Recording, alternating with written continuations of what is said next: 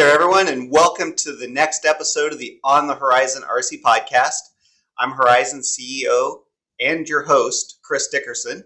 With me, as always, Mr. Steve Petrato, our marketing director. Steve, I love these video podcasts. It is great to literally see you recording the podcast. Thank you for bringing this new technology to us for the podcast. I love it. How are you? Oh, great. Absolutely. Yeah, no, you're right. This video stuff is cool. I'm seeing a lot more people watching the podcast too on YouTube, which is good to see. But we hope you guys out there are enjoying it. You can see our smiling faces. You get to see a wardrobe change probably from intros to to the actual recordings, as we don't quite record these the same day. But yeah, it's really nice. So I'm glad we're able to do it. But I'm great. It's fall. It's beautiful. Well, not beautiful outside today, but the weather is getting better. It's not so hot anymore. Hopefully the weather will dry up here in central Illinois. But yeah, I'm looking forward to get out there and do some RCing this cool weather season. Yeah, it is kind of nice this when you get the weather where you're not, baking in the sun and sweating as soon as you get out of your vehicle. So yeah, I look forward to seeing you out at the field. Every summer I make a promise that I'm going to fly a little bit more. And honestly, I never live up to it, Steve. So maybe I'll try to get some last fall flying in here so my batting average is a little better. But so maybe we'll have to get coordinated. Maybe we should do one of these out at the field together. And, yeah, that'd be fun. I know there's get a little fall, flying and driving in we'll be talking about snow before we know it, unfortunately. Yeah, unfortunately. Yeah, there's plenty of leftover samples from RC Fest, so we'll have plenty of stuff for you to fly. That's true. Well, Chris, I think it makes sense to jump right in. Wouldn't be a Horizon podcast if we didn't talk about product, but this week especially, we had some really big news. Axial really made big news this week. Let's talk about it. Yeah, well, pun intended. They did. Axial came out with its biggest release ever with the SCX6. It's a similar platform to the SCX platform that people know in the SCX10 and the SCX24, both wildly popular. And of course, we know the off-road crowd, our most popular platform is always a Jeep livery. So we came out with a JLU, which is the current generation Jeep for folks that maybe don't know the Jeep designators, but that's a current generation Jeep. 4-door being the U, unlimited, Jeep. And this thing is 1/6 scale. I think it weighs like 25 pounds or something, Steve. I mean, I saw this a couple weeks ago when I was out by the fire, and, I said they should warn you before you pick it up because this thing, it's a team lift thing, you need a friend to help you get this thing off the ground. But it really does take the SCX platform to the next level. Again, 6 scale size. This thing is huge. We got some great photos and videos out on the web team. The marketing team always does a great job. But you just see how much bigger this thing is than a 10 scale vehicle. It's literally like twice as big. Yeah. Really cool, super detailed looks. Comes with metal gear transmission. It is configured for 2-speed, so a high and low gear. For folks that want to do that. It has the AR90 standard axles, so not portal axles on this one. So it's very scale like a 1-to-1 Wrangler would be. It's got the 3-link front and 4-link rear suspension, so that really makes it handle properly. And then also to make that scale look the next level too, we have their 7-inch tall tires. Steve, these things are huge. They're like a personal pizza. But they're licensed BF Goodrich, the KM3 tires on Black Rhino Prim, 3-piece beadlock wheels. So, I mean, this thing not only performs well, it just looks awesome, and it's huge. So That announced here this week. And, another cool thing about it is it's all comes with Spectrum Smart. So it's got the DX3 radio that shows you your fuel gauge. It's got the Spectrum 40 kilogram waterproof servo, the Firma censored speed control and motor. This smart electronics, Steve, is really amazing, especially with the Gen 2 chargers and batteries. I mean, it's phenomenal and really takes not only this product, but any product you're using it in to a whole nother level of fun. Yeah, the Spectrum team has really hit it out of the park with Smart this year, especially. And now we're starting to see it in every single release that comes out, which is really cool. And not only is it easy to charge your battery, you've got more information at your fingertips than ever before. Previously, we had sensors and little wires we had to solder in, and now it's just plug in the darn battery and go have fun. And that's what it should be.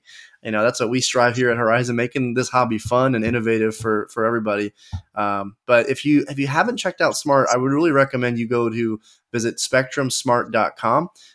There's a great new landing page we just launched with all the information about Smart. So how does it work? What type of things you need to know, which isn't a whole lot, but it's we break it down really easily. So check that out. There's also some great stuff at your local dealer.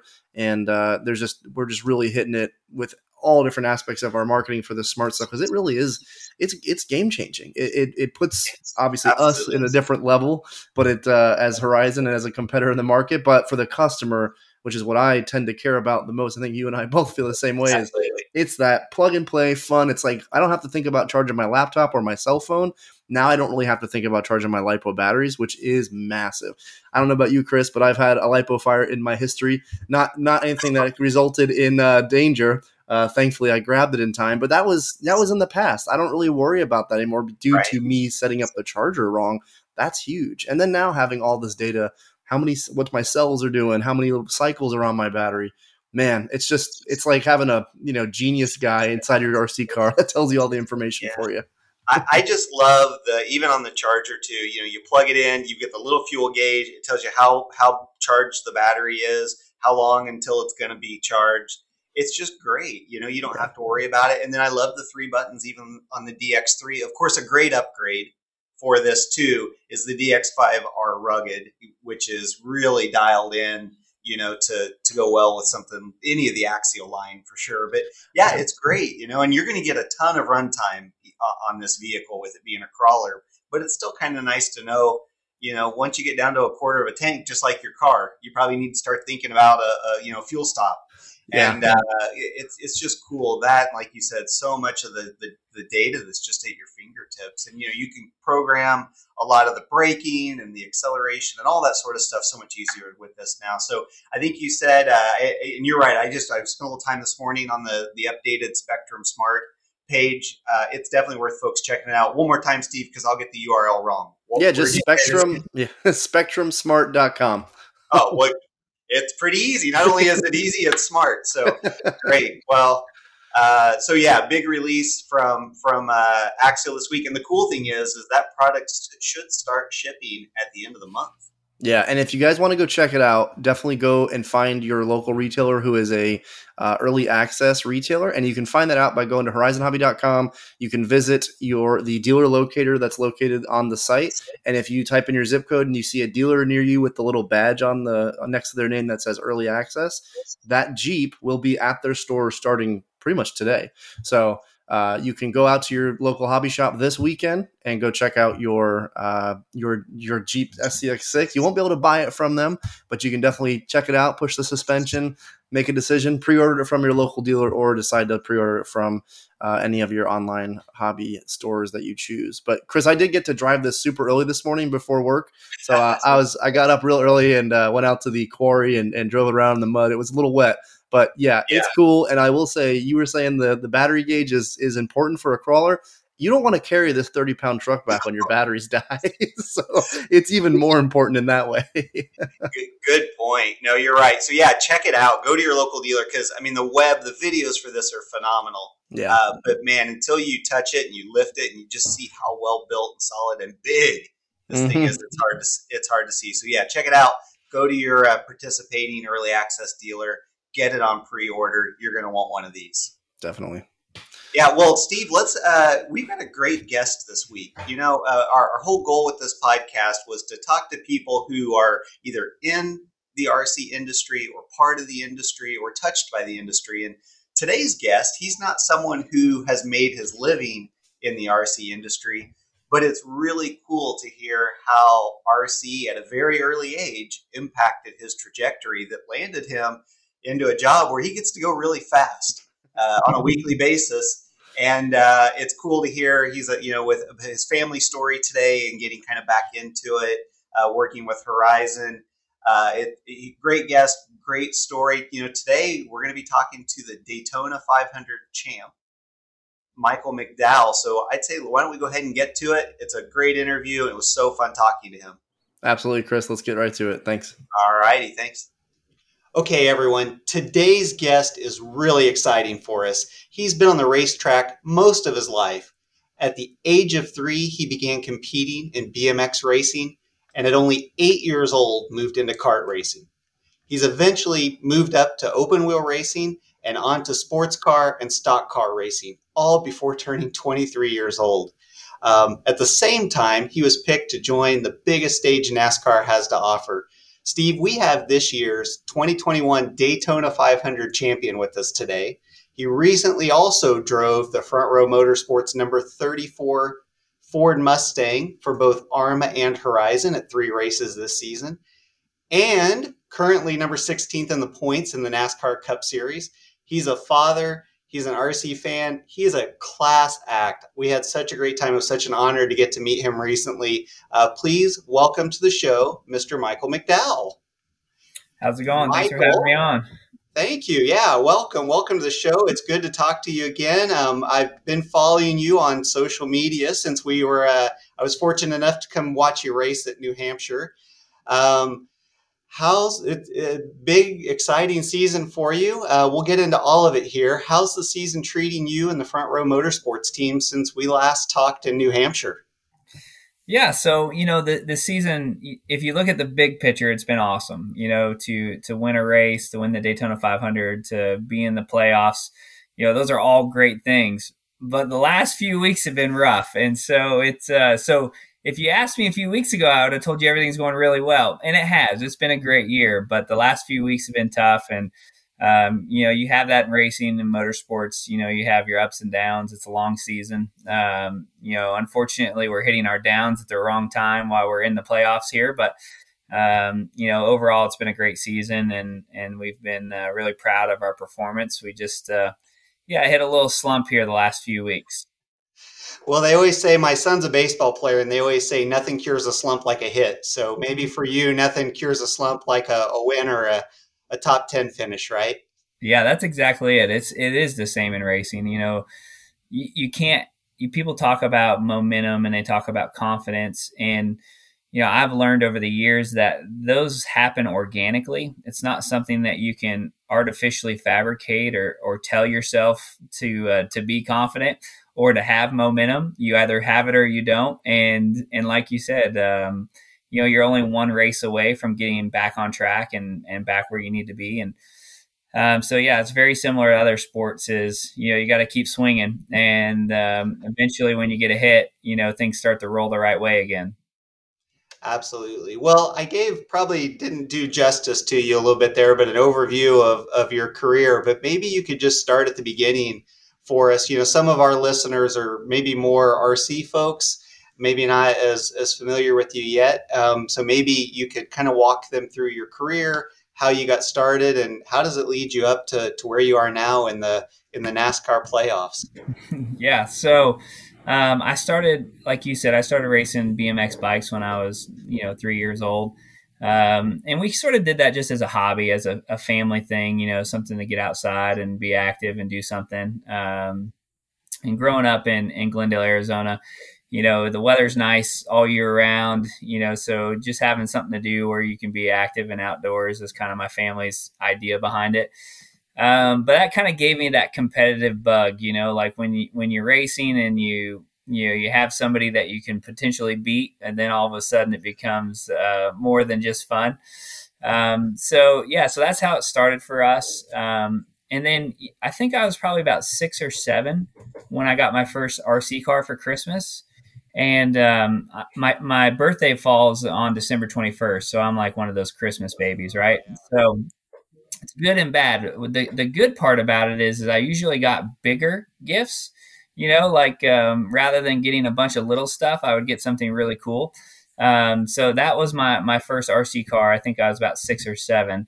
And we actually did that competitively too. I started racing RC cars, kind of the same as, you just play around a little bit, and then all of a sudden you find out that there's a track that you can go and you can actually race and compete against other guys and other people. So that was something that we enjoyed doing. My dad, he always laughs about it, but he spent so much time fixing my RC car all the time. I mean, like I just was a maniac all the time with it. And I'm getting to experience that now with my kids. They definitely bash pretty hard. But that was another form of racing that I did. And then we kind of transitioned from RC cars to go-karts, and which was kind of interesting, that transition. A lot of what I learned as far as just the overall physics of an RC car applied to a go-kart. Pretty low CG, stiffly sprung, cambers, toes, tires, weight distribution, all that sort of kind of applied when I got into a go-kart. So go-karting is where I really started that, honing the skills that you need to be a professional race car driver. And, we started out, just doing it fun locally and racing, our local club. And then after, a few years of figuring that out and winning races, we started traveling and started traveling, just around our region and then all around the country. And then I ended up racing go-karts internationally. And from the time I was probably 12 or 13, I knew that I wanted to race. That's what I wanted to do. And it was a real possibility just based on, the results that I was getting in karting and the opportunities that, could potentially present themselves. So that was kind of my childhood. I raced every single weekend. I mean, from the time I was 8 years old, and well, I'm still racing every weekend, so I haven't stopped that. It's all I've ever done, and it's something that we did as a family and traveled, and it was a lot of fun. Awesome. Well, when you were racing RC cars, do you remember what you were kind of driving back then, or was there a specific class that you raced, or were you just kind of doing some bashing on the side, or was there actually racing that you were doing? So it started out as, and I don't remember exactly what I got, but it was some form of a truck. So I started out as a truck, and you just jump that thing off your driveway, curbs, and all the crazy stuff that you could. But then we had two tracks. We had an outdoor track that I could race the truck, and then we found an indoor carpet track too. I don't even know if those are still around. So Once we went to one of those races, I ended up getting a pan car, and that got really serious really fast. All of a sudden, went from you're just worried about keeping the tires on it to lightweight everything, motor upgrade, everything upgrade. So I sort of had both the off-road outdoor and the indoor pan car stuff. Okay. Awesome. Yeah. It's really cool to hear you say that too. We were talking to RJ Grider a couple weeks ago. He does full scale aerobatic cool. flying. Yeah, you should check out his flying. It would scare you, and you're a race car driver. But it's amazing to hear, though. Like you said, physics are physics. And again, as a kid, he was an RC enthusiast and learned a lot about aviation, and ended up getting 2 degrees, I believe, in aviation. And to hear you talk about how you learned a lot of the race physics from RC is kind of cool, and pretty awesome that it can take you from pan car racing, which is pretty that's pretty specific, to NASCAR. Is cool. Very cool. Yeah, that's awesome. Yeah.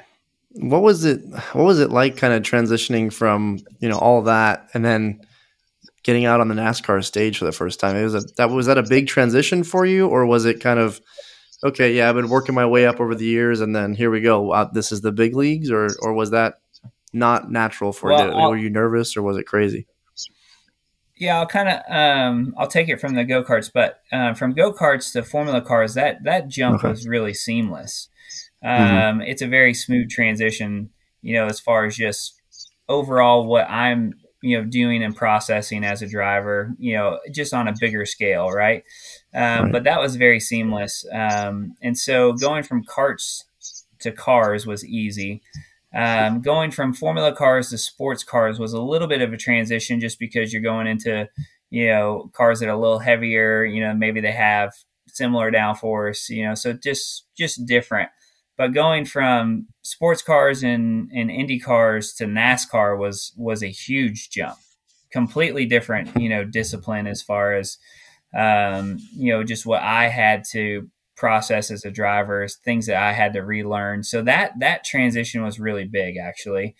So the overall seat of the pants and feel and all that stays the same between the different disciplines, but knowing what you need in a race car, how you approach, how you attack certain corners, that all changed when I got into stock cars. And I would say the biggest thing, between the stock cars and an open wheel car or an Indy car is that, an Indy car is very lightweight, nimble, has a lot of downforce, very responsive. And a stock car is pretty heavy and it is more of a finesse. And so you have to stay under the tire rather than really pushing it really hard. So that was hard for me to kind of undo that, because in my mind, if you want to go faster, you just try it harder. But in our cars, you actually have to be more precise and you have to be more calculated to find speed. It's not as easy. But on the flip side, racing in NASCAR and stock cars is way more challenging than the other forms, because you have so many guys that are so competitive and the cars are so equally matched that you're always racing side by side. You're always in traffic. You're always grouped up together, where a lot of times in an open wheel car or in a sports car, you were just doing everything you could to make lap time. You weren't having to really race a lot. You still race, but you weren't racing somebody every single lap, every single corner. You were trying to catch that person, or you were trying to pull away from a person. When you're in NASCAR, you're always racing somebody, always, and so that was a different mindset, and it took me a little while to get used to. Yeah, it's amazing. I know, I've gotten into F1 a little bit in the last couple of years, and I mean, it's amazing that sometimes in those races, literally the first corner kind of decides the race, and the rest of it's just kind of hoping somebody else has bad luck, right? Yeah, for sure. You're right. I mean, certainly, NASCAR, it looks like you're kind of the whole race. You're just out there fighting for that next spot. Yeah. And like I said, I appreciate both because I've done both, and I know how hard it is to stay focused and push yourself that hard to make lap time. A lot of times as a spectator watching Formula One, you go, oh man, they're not racing anybody. It's easy. But I understand how hard they're pushing to build those gaps or to maintain their spot. And so they're just two different styles of racing. And so I've definitely learned to, appreciate both of them. And so, and I think too, we were talking about, RC cars is when I transitioned from, radio control to the actual controls, it's amazing how your mind shifts gears. It felt the same to me. And so I know it sounds weird, but when I am, racing or driving a remote, I can also still, even though I'm visually doing it, I can see and feel the corner, the apex, like you would if you were driving. And so that was really interesting to me that, it all applies very similar. It's just, the hand-eye coordination is actually very similar. You lose a little bit of the feel when you're not actually sitting in the seat. But it's really interesting how it works. And so the first time that it really all made sense to me in that regard of how they correlate is when I went on top of the racetrack to spot. I spotted for a friend of mine. We have spotters, and the spotters, are high above. Almost like when you're racing your RC car and you're standing in the deck and, you're looking down over the track. And I'm telling them what to do. And I'm like, man, all you have to do is give me a remote and I could do really well at this, from up there. Cause you see the whole race so much better, cause you're zoomed out from, what you're used to seeing. So it's really interesting to experience both of those. Yeah, very cool. Maybe that's what we should do, Steve. A full-scale RC car. Maybe that's the next big thing for us, and we'll have to bring Michael in on that one to develop it. But, an interesting fact for you guys: a lot of the guys that do spot are really successful RC guys too. And I think it does correlate, being able to see the race and see what's unfolding and see where somebody's making lap time and how they're catching you. And so, yeah, it's pretty interesting to see how many of those guys up on the spotter stand actually still race RC cars. Wow. Yeah, I never would have thought about that, but I guess it kind of makes sense to be able to, like you said, see the line, see what's working, see where everything is from a distance, even depth perception. I think I have a depth perception issue that keeps me off the podium, even in RC. But anyway, but that's cool. Well, good. I wanted to ask you a little bit too. So when you were growing up, who did you look up to for inspiration? Yeah, so as far as racing goes, because I was an open wheel guy and always following, IndyCar and Formula One, I was a fan of a few guys, but Michael Schumacher was one of those guys that I always followed, and mostly because he was able to win in every car that he sat in, even when he went to teams that weren't known as being successful.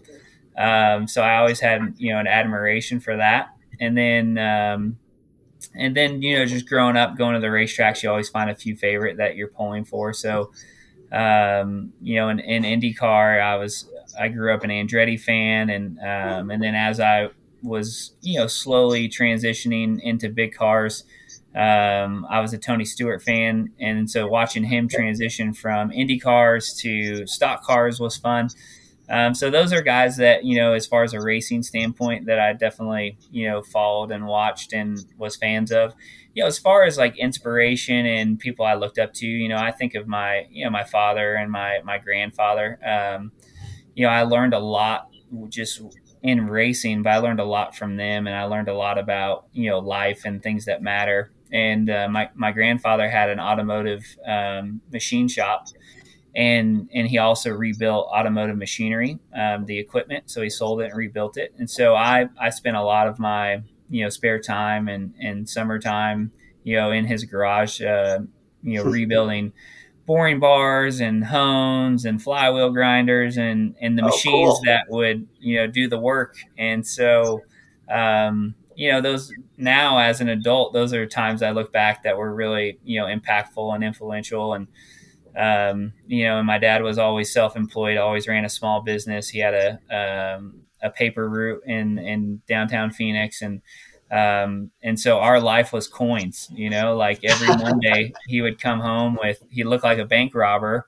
He'd have, bank bags full of coins, and we had coin machines in our house, and we would count, we would count all the money and roll it into these the paper rolls. And, and so, just things like that, where it was really influential on pennies and nickels and dimes add up to a lot. And so that kind of shaped, how I had, perspective on money and how things work. I knew that if those nickels and dimes didn't come, we didn't eat. So it's, it's just kind of neat, how your childhood shaped. Yeah, very cool. Was there anybody that's, maybe in other racing, is there anybody out there today that you kind of like to follow, or, obviously the NASCAR folks, you probably would rather, be ahead of them than admiring them. So maybe in other forms of racing, or anybody you kind of like to follow along when you're not out on the track? Yeah, so I'm a fan of motorsports. I like all motorsports, so I'm a fan. I'm somebody, if I'm not at the racetrack, I'm watching racing too. I'm watching on TV, and I watch the IndyCar races, I watch the Formula One races. I watch the Xfinity races. So there's definitely guys that you pull for. But I think for me, what's changed as an adult is, and being in the sport, I don't care as much about their performance on track as I do like the character of the person.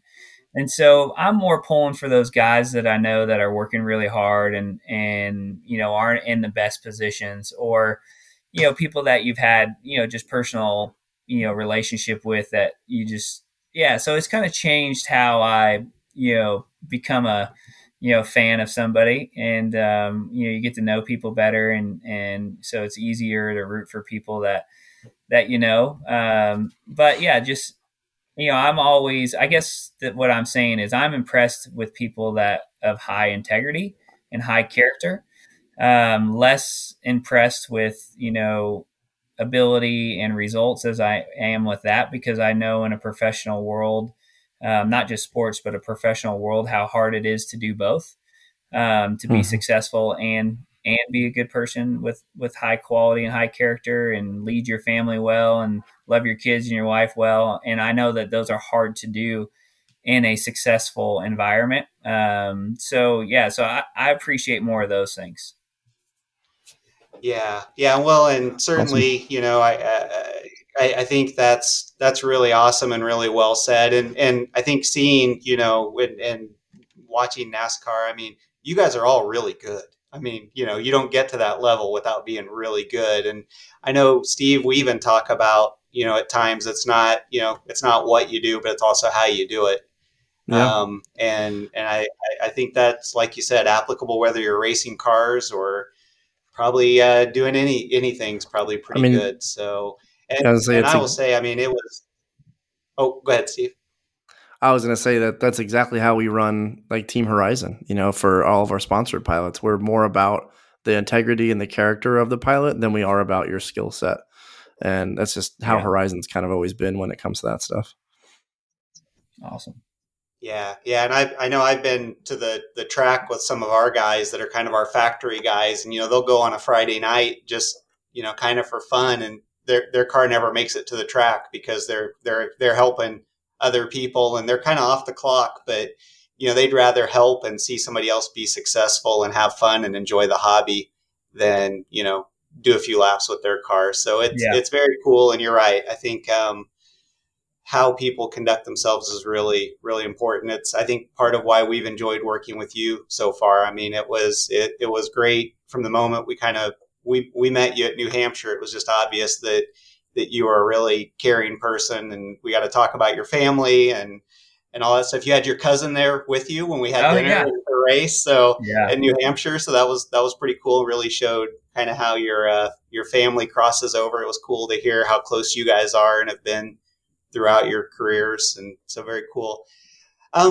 What other advice? I mean, you're kind of giving a little bit of advice there to maybe even some people who may want to start getting into professional racing. What other advice might you give somebody listening to this, some aspiring RC or kart racer who wants to make it to NASCAR when they get a little older? Yeah. It's I get asked these questions a lot when it comes to, like, especially kids and dreams and, chasing your dreams and things. And, it's, to me, it's really interesting because from an early age, I sort of knew what I wanted to do. And because of that, it's been pretty simple for me on how to get there. And so, what I tell people, because a lot of times people just want to be something because they want to be it. And for me, I find that, and not so much for young kids, but for adults and for teenagers that are transitioning into the real world, is you got to find your sweet spot. And so your sweet spot, I feel like, and if I could draw it, I would, but I don't have the screen to do it, is just your natural God-given skills, your gifting, like what you naturally are good at. Some people are really good at math, some people are really good at sales, and some people are good at videos, and some people are good at building relationships and networking, and some people aren't, right? And so you take those things that come natural to you, and then you take not just come natural, but I feel like that are what you're wired to do, like what God has given you to do. And so you draw that circle, and then you take your life experience, what you've done, and the people that you're around, and what that all has entailed. And so you take those life experiences, you take those natural God-given abilities, and you merge those two, and right in the middle of that is a sweet spot of what you've learned through life experience and training and education, and different things that you've done, activities, and your natural gifting. And so there's been a lot, and the reason I tell you that is because I wanted you to have some context to what I'm saying. I've had a lot of people be like, "Oh, my son wants to be a race car driver," and so I'll be like, "Oh, wow, that's awesome. Tell me what he's done." Well, he plays video games really well, and I'm like, "Okay, cool, that's awesome."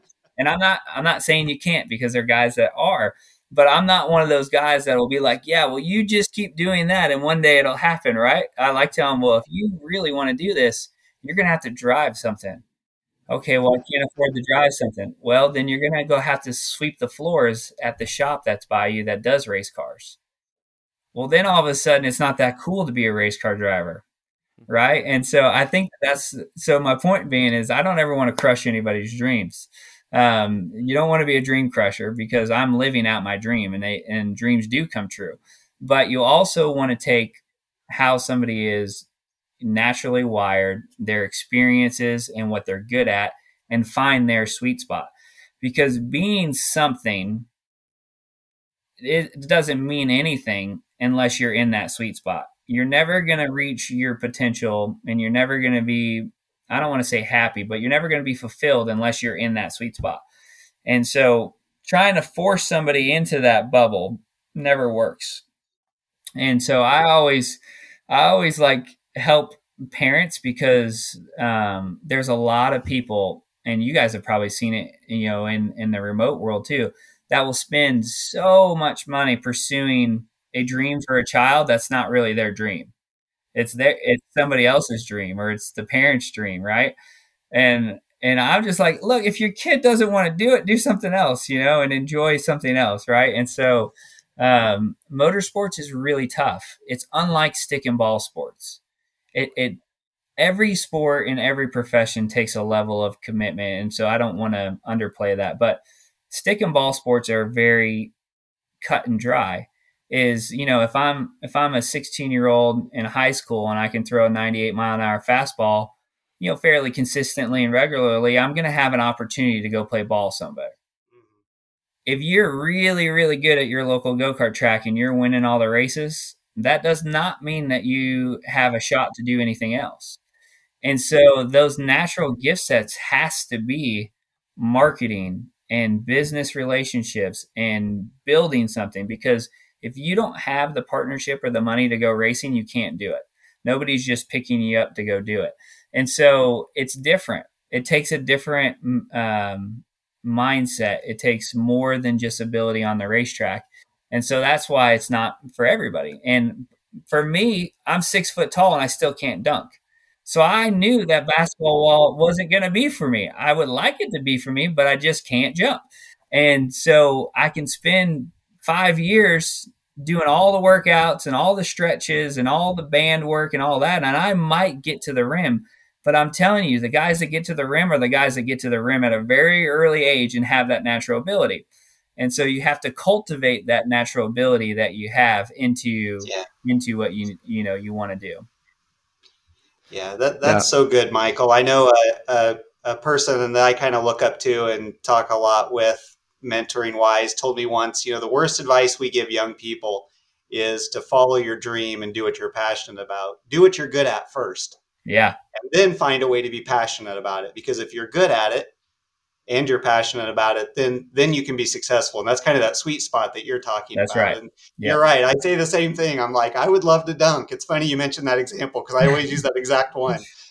I would love to dunk. It is not going to happen. I gave up on that a long time ago. But if you can find out, and your passion, you're right. I mean, your passion may be, being in business or math, whatever it might be. So great advice for the young people listening out there. Thank you. Yeah, I think it's interesting because after talking to RJ in the full scale world, it's interesting to see even in the aerobatics world, it's kind of the same thing. You can be a really good pilot. You can know how to do loops and rolls and some low aerobatics, but it's very expensive to do shows, and you got to be picked up by sponsors. Yeah. You got to know how to market yourself. You've got to have almost every other skill other than flying to then make it into the flying world. And in RC, I'm on the air side most of the time, as you guys know, and the top RC pilots in the world are better marketers probably than they are pilots. And that comes down to, you have to be good at the whole gamut of things. You don't just have to have a cannon for an arm or the ability to dunk a basketball is really good advice. So, well, I guess transitioning a little bit, I mean, back to racing. I know there's every time we talk to someone, we always say, what's your favorite this, what's your favorite that? But I know a lot of people would love to know, you are a Daytona champion, but what would be your favorite track out there? Is there a specific track where you're like, oh guys, we're going to here, we're going to kill it this time, or or it happens to be your favorite? Which one is it? Yeah, so my favorite racetrack would be Road America. It's a road course in Wisconsin. Yep. Part of it is the road courses are good for me, and that was my background, racing on road courses, so I've always enjoyed them. But in racing, that question comes up a lot. What your favorite racetracks are, and they're usually the ones that you do well at. And that actually changes, is what I've found. Throughout my career, is as rules change, as packages change, as teams change, the tracks that I used to not be very good at, some of them now I'm pretty good at, and they've become, my better tracks and vice versa. And so it's pretty interesting to see. And I think it's because of the repetitiveness of our sport of, we pretty much go to the same racetracks every year. And so when you have somewhat of a history, you can kind of see that those patterns and how they change. But road courses are fun for me, and they've always been fun, and they're challenging and scenic, and they're different than an oval track for sure. Yeah, I bet. Very good. Well, tell us a little bit about Front Row Motorsports, kind of how you ended up there, and what it's like being part of the team with Front Row. Yeah, so how it started was actually, I think it was 2010. So it was I think it was maybe 10 or 11. So it was quite some time before I actually signed with the team. I did a one-off race at Watkins Glen for Front Row, and Bob Jenkins, the owner, and I would see him at the racetrack, and we kind of just struck up a little bit of a friendship, and he saw my road racing background and things like that. And, I'd always run pretty well at those road courses, even when I was in, sort of subpar equipment. And so he always kind of had this in the back of his mind of like, well, I'm going to run you in a race, and we're going to do it right and see what happens. And so I did that, and we did one race at Watkins Glen. We went and tested, we built a new car, and really put a solid effort into it. And that sort of was what kicked it off. We didn't have the best race. We qualified in the top 10. We were running in the top 10, and we had a part break. But that was enough for Bob, I think, to kind of, he knew that day that we had a shot at it. And that was probably the first time in a long time that he's had a shot at it. And so from that point forward, he had always been like very, I would see him, and he's like, man, one day you're going to drive for me. And I'm like, oh, and I'd already have a deal with somebody else. And then, just eventually worked out to where, I was at another small team. We sort of built it up, started running really well. And then I got replaced again. I got replaced by Casey Kane. And that was really a tough deal. Not so much other than the fact that we were doing so well. And there was this trend that I was having as like, we would build a team up, and we'd get to the place where we're running in the top, 15 or 20. And then it would get to a level where I would get replaced. And it was like weird how that it was happening, because 2 or 3 years ago, Casey Kane would have never went, to that race team because they were running 30th. They didn't have a real team, like all the things. So that one was like, oh man, how am I going to recover from this, and having to start over.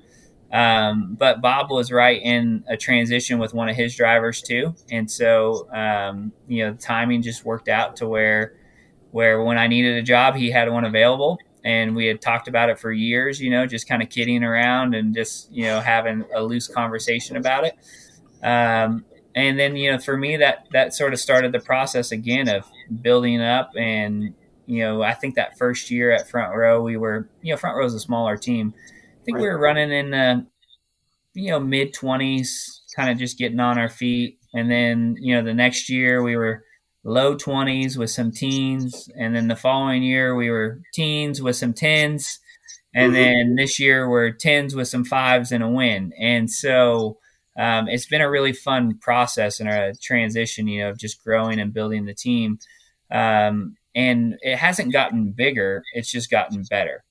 And so we haven't went out and hired like 50 new people. We just gotten better, and that, unfortunately and fortunately, takes time. It's not something that happens overnight. It's just it's been a slow process to build it to where we're at, but we've done it with our people in our group, and so it feels like family at Front Row. Everybody's pulling in the same direction.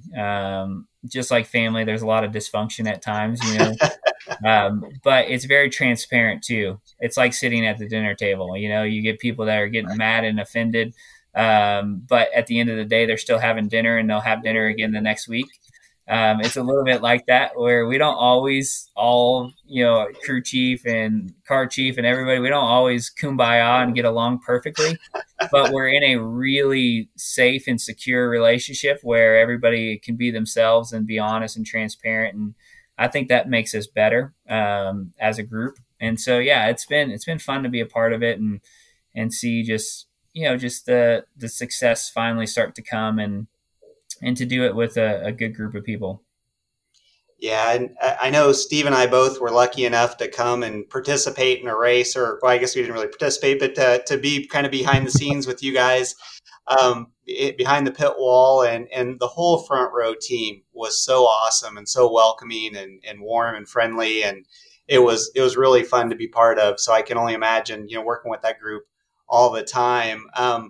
I did want to ask you a little bit. So we after we started working with you, we sent you some ARRMA art cars to play with. And I guess, first of all, most importantly, what was the reaction from your kids? You have lots of great sponsors, but, they may have been a little more interested in maybe some of the ARRMA stuff. What was their reaction? Were they a little jealous that Dad got some cool toys, or were they excited? Yeah, it's been fun. No, it's like you said, there's a lot of partnership stuff that we do that, it's just not that much fun for the kids. It's fun for me, but not always for them. Like me giving them a Love's Travel Stop gas card, that doesn't do a whole lot for them. They don't really care. But no, so it was a lot of fun, and it's been a lot of fun. I have 4 kids, and my son, who's 12, he's probably the most into cars, but more than anything, he likes driving and driving something he enjoys, but he likes knowing how things work. And so, RC cars are perfect for that because kids can work on them. The physics and the functionality is very similar to a race car or a car. Like you can rebuild your shocks on an RC car, and it's very similar to the process of rebuilding your shocks on a race car, just on a smaller scale. And so, so it's been fun for him to be able to, well, one, he drives it, breaks it, and then he gets to fix it. But yeah, so it's been a lot of fun. We've enjoyed it, and I made a poor decision. I had that felony, and I'd been driving it for myself, and I was, I'd run it probably 5 or 6 times and just having fun. And my son was like, "Oh, come on, let me drive it. Let me." I'm like, "Oh no, it's too fast. It's a lot of car." I don't know if you've recently driven one, but it's a lot of car. There are a lot of car on that felony. Oh yeah. And I let him drive it, and it was, I think I was leaving to go to something, and I was like, "It's okay, you can try it out. Don't hit anything." He didn't hit anything. It wasn't broke when I got back. But I have no tires left. Oh yeah, They're completely bald, and so he must have just sat there and did donuts for a really long period of time. But it's been a lot of fun, and this isn't a sales pitch because it probably goes against the sales pitch, but the ARRMA, the trucks, the Creightons that I have, they're really tough. But when you run them directly into trees at full speed, something's going to break. And so, so we've had to do a lot of working on them, but it's been fun to do that together. I'll tell you, it's not really funny. I didn't think it was funny, but the kids were racing out back. I set up a little off-road track, and my middle daughter came in and she said, "Daddy, we need to go in the creek." And I'm like, I'm not going in the creek. We're not getting our mud clothes. We're not getting in the creek. I kind of blew her off. And then like 10 minutes later, she's like, no, Daddy, we need to go in the creek. We need to get that car out. And I said, car? I'm like, yeah, Lucas's RC car went in the creek. And I'm like, it's in the creek? And so, so we get our mud clothes on and we get our, our water shoes on, our mud shoes on. We go down in there and that thing is upside down in 3 foot of water. And it's been sitting there probably 25 minutes. And, this is, it's my first experience with these cars. And I'm like, I know a little bit about electronics and I know that this is bad. So I take it out of the creek. We set it down and I was like, well, let's just see. And so I grabbed my son's remote control. I turned it on and it fired right up and drove away. I couldn't believe it. So that was That's a real awesome. Test right there. Yeah. I put up a little barrier so they can't get in the creek now, but I couldn't believe that it fired right up and went. So they're really tough. Arma Tough. The team really goes out of their way to have those things be as tough as possible. You're right. Physics still come into play. If you run into a tree, I know they're tough, but upside down in 3 foot of water, I thought there is no way. But yeah, it was good. So it's been fun. I just got some new parts and pieces to. I just got a GPS sensor for that Limitless and a few things like that. So, at first I was just playing around and then I see everybody's like trying to get their top speed. And so now I'm going to start playing around with that now that I have GPS. But, so I had to order some tires. That's the biggest thing right now. We go through tires really quickly. But I got a go-kart track out here in Mooresville, North Carolina. So I'm going to bring the Felony and that Limitless out there. It's probably a little bit too big for them, but it'll be fun because the track's smooth. It won't be as hard on the tires, and I'll be able to see how fast I can get them going. Yeah, I was going to ask if you had that Limitless.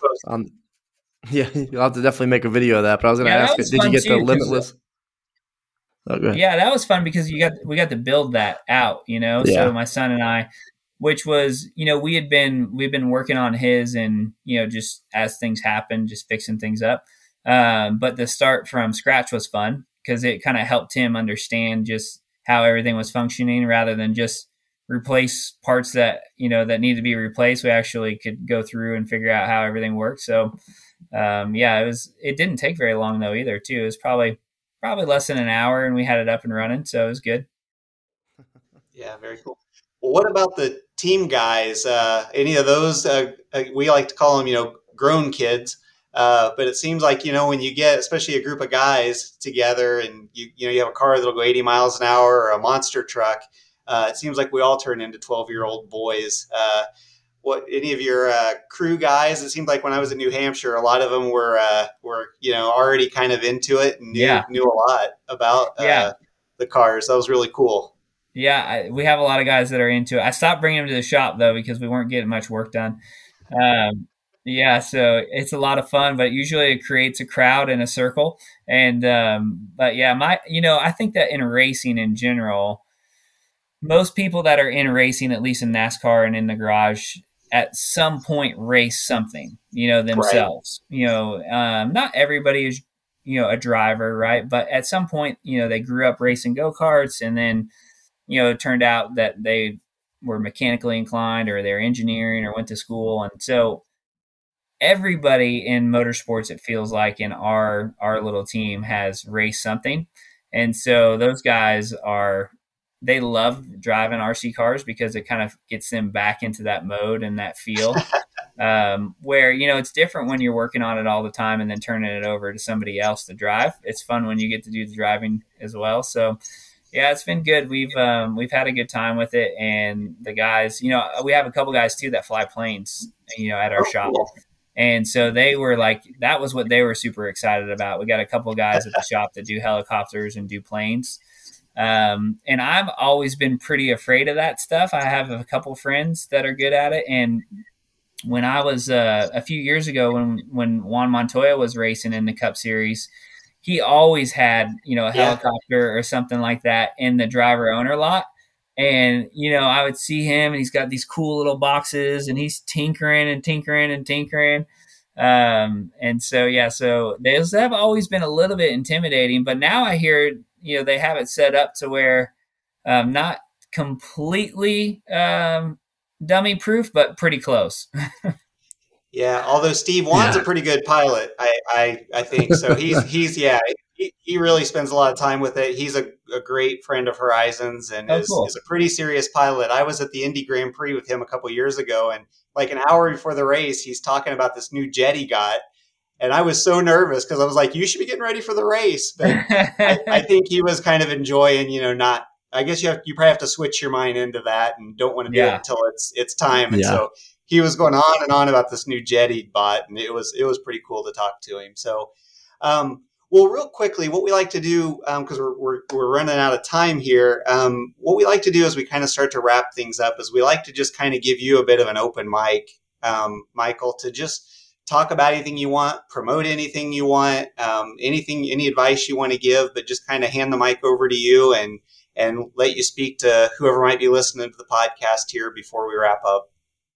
Yeah, well, that's unusual. I don't normally do that or get that. So I feel like I'm a little bit on the spot. But yeah, for me, I think that one is the partnership has been awesome. And I've been really thankful to work with you guys. And it's cool to introduce new fans to our sport and vice versa.